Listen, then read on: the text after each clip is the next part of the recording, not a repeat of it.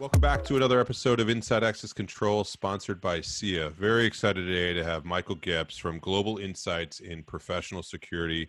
Michael, thank you very much for taking the time to talk to us. My pleasure. Looking forward to it.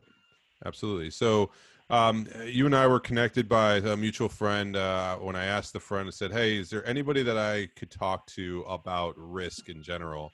And your name was given, and we've made a connection and talked a little bit about it beforehand. And really excited to dive into the subject because right now, especially when crises happen and people are making decisions and really in security as a whole, it's a lot of it comes down to the appetite for risk, the management of risk, the impacts of risk. It's risk, and how you handle it, what you do with it. So I thought now, especially since there seems to be a powder keg of decision making that's need to be had because people are starting to go back to work and to restaurants and the rest. So there's this desire to input some of our technology, and I think access control specifically, but security also is having a moment right now in a moment of crisis, but it's a positive, if you would, because of the mainstream side of what's going on, the added value of health benefits versus just security, all of that good stuff. So I want to dive into that with you. Why don't we kick it off though with, why don't you introduce yourself, your company, your background, and then we'll dig into that. Sure, thanks. And all the points you brought up are right on. Those are the issues we're facing right now with risk. Again, my name is Michael Gips. I am principal at Global Insights in Professional Security. It's a firm that specializes in developing content, thought leadership strategy for corporate security departments and security companies and security vendors. Before that, for 25 years, I worked for ASIS International. For the last few years of that, I was Chief Global Knowledge and Learning Officer, responsible for everything from the magazine to standards and guidelines, certification, and education. And previous to that, I ran the CSO Roundtable, now called the CSO Center for Leadership and Development, which is an organization within ASS for senior executives in security. So the largest CSOs for the largest companies and institutions in the world, ranging from Johnson & Johnson to Accenture to Target. Before that, I was an editor of Security Management Magazine, where I wrote about 1,000 articles on all matters of security topics. And before that, I was a freelance journalist and an attorney. So I've come around. I started out as an attorney. I became a journalist, then a security expert / association executive. So yeah, quite a interesting background. Yeah. Quite a tour I've been taking. Very much so.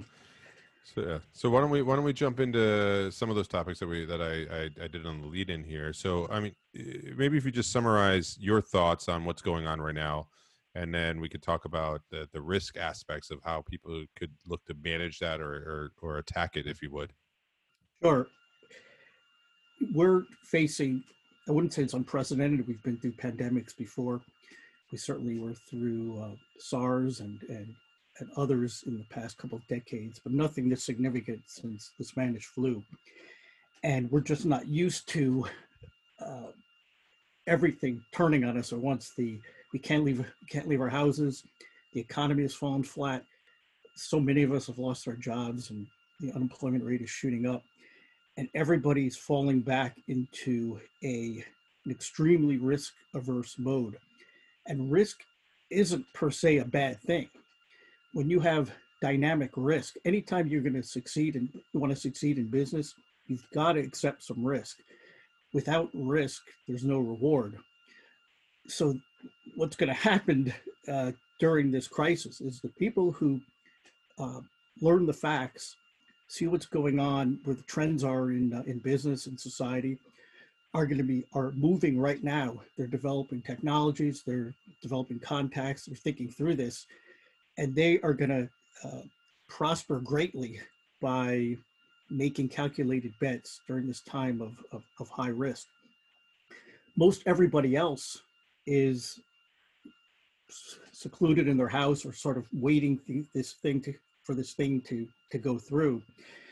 And it's causing a lot of stress. In my neighborhood alone, there are all sorts of, we have a local blog where people are in a furious conversation about whether people should wear masks outside or not. Should you wear masks when you're jogging? Should you wear a mask when you're on a bicycle? Should you wear a mask when you're walking your dog? And people are either all in or all out. And on one side, you have people who say, "Look, I've read all the articles, and um, I'm in the medical field, and I know that the to get coronavirus to catch COVID, you either have to be subjected to a high viral load for in a quick period of time, or a lower viral load over a longer period of time. So if you're running by somebody who's not wearing a mask, there's a very low likelihood you're going to catch coronavirus. If someone sneezes in your face, there's a much higher risk that you're going to get it. So on one side of the spectrum, you have people who are looking at it that way, and the other side of people who say you should wear masks all the time, because if you could reduce the risk at all, even if you're 20 feet away from someone, you're wearing a mask and you happen to sneeze or cough or whatever, if you could just reduce the level of risk by 0.1% or whatever, it's, it benefits society. So it's selfish not to wear a mask. And there's a heated argument going on around that. And it's actually dividing the community. Fortunately, you don't see fist fights in the street because no one's encountering each other in the street because there's a 6-foot distance rule. But Right. yeah, I'm being a little bit facetious there, but that's sort of the core of how people are addressing risk. They're completely risk averse, and there's a good reason to be, because it's a scary time. And there are people who are sort of looking at the facts and say, hey, I'm going to go about my daily life, but in a measured, rational way, by reducing the risk as much as possible. But I'm not going to put a mask on while I'm walking the dog when the closest person is 50 feet away in a pretty sparsely populated neighborhood. So Right. Yeah. So if we apply that to some of the commercial applications that we have, and the overriding sort of broad statement on that end is that different people have appetite for different levels of risk and are susceptible to different levels of risk, right? So if I was to look at the commercial spots, so let's take a look at the different stakeholders. And if I was to say, all right, I'm a local business, could be an office, restaurant, whatever it is, and I know I need to do something because of the risk side that's associated to it. There's also the security theater end of it and the rest of it, which is all important. But what is your suggestion on what do I do? okay, well, that's a great question, because I was just talking about it yesterday with some companies that need to hire immediately. And, grocery stores, shipping companies, trucking companies, other ones that are in high demand. And they can't get people fast enough. So what they're doing is hiring on the spot with no background checks. And some say, we're not going to do background checks at all. And others say, we'll do background checks when we can, but we need to throw bodies in there right now. And you see why they're doing it, because they want to, first of all, they want to make a profit. They want to produce and sell as much as possible, but they also want to meet public demand, and people need more toilet paper. They really need more toilet paper, and they're trying to accommodate that. And so we can see that as a public good. But personally, I would not hire anyone without a background check, or a background check that's appropriate to the level of what they're doing. Certainly if they're in a driving position, you've got to look at their driver records and criminal records and things like that. Maybe less so for other areas that aren't so sensitive. But I would encourage them to, to hold off. I wouldn't take the legal risk, because you're going to see, I think, a mountain of lawsuits where people who are quickly hired turn out to be violent, or thieves, or otherwise do harmful and adversarial things. And to some extent, the government can say, all right, we're going to waive liability because of these extraordinary times, but not in a case where you have somebody who is a convicted felon who murders somebody in a store because they got insulted. That's the kind of thing that could, take down a business. It could destroy their reputation. It could bankrupt them. So I mean, I would recommend as an attorney never to go on the background screen, but a lot of companies are deciding otherwise. Gotcha. And think about Now, this. yeah, go ahead. One other facet of that. Say I hire you to work in my grocery store, and you're the greatest employee. You know, everyone loves you. And a couple months later, your background screen comes back when they finally have cleared the backlog and the courts are open again. And oh my God, you have a felony on your record. You're a dangerous felon. Now, what do I do? Um, if I fire you, I've already hired you. You've proven yourself to be a good worker. Um, but if I keep you on, and do I do a follow up check? Do I keep, so you're kind of in a whipsaw or in a catch 22 where now I know you have a violent criminal background. What's my responsibility?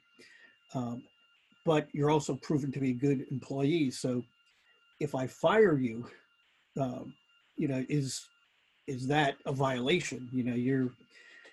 Because they're banned the box laws, in a lot of states where you can't refuse to hire felons just because they have a criminal background. And those are known as ban the box laws because on employment applications, there are boxes that say, do you have a criminal background? And now you can't, in about half the states, you can't put that box in there because it's discriminatory. Interesting.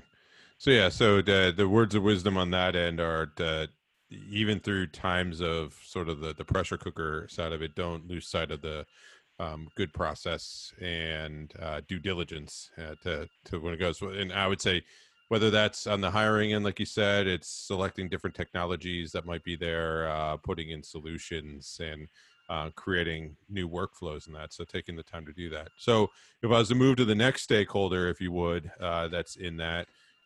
If I'm a company that's creating product for these types of situations, what recommendations do you have on that end? Because I've seen so far a handful of companies, like there's almost been three. So you've got some companies that have pivoted in messaging and that are, I would say, are moving in the right direction because they're having a moment. You have some that are pivoting in a different direction and they're trying to take advantage of a situation, if you would, through message, and it may not be good. And then you have others that aren't doing anything. Between those three, and I guess the fourth is people are just continuing to do what they were doing before because they maybe they were on the right track. So if I'm one of those companies, whichever one, what is your recommendation? Because there's a pressure cooker as well. So what do you recommend they do?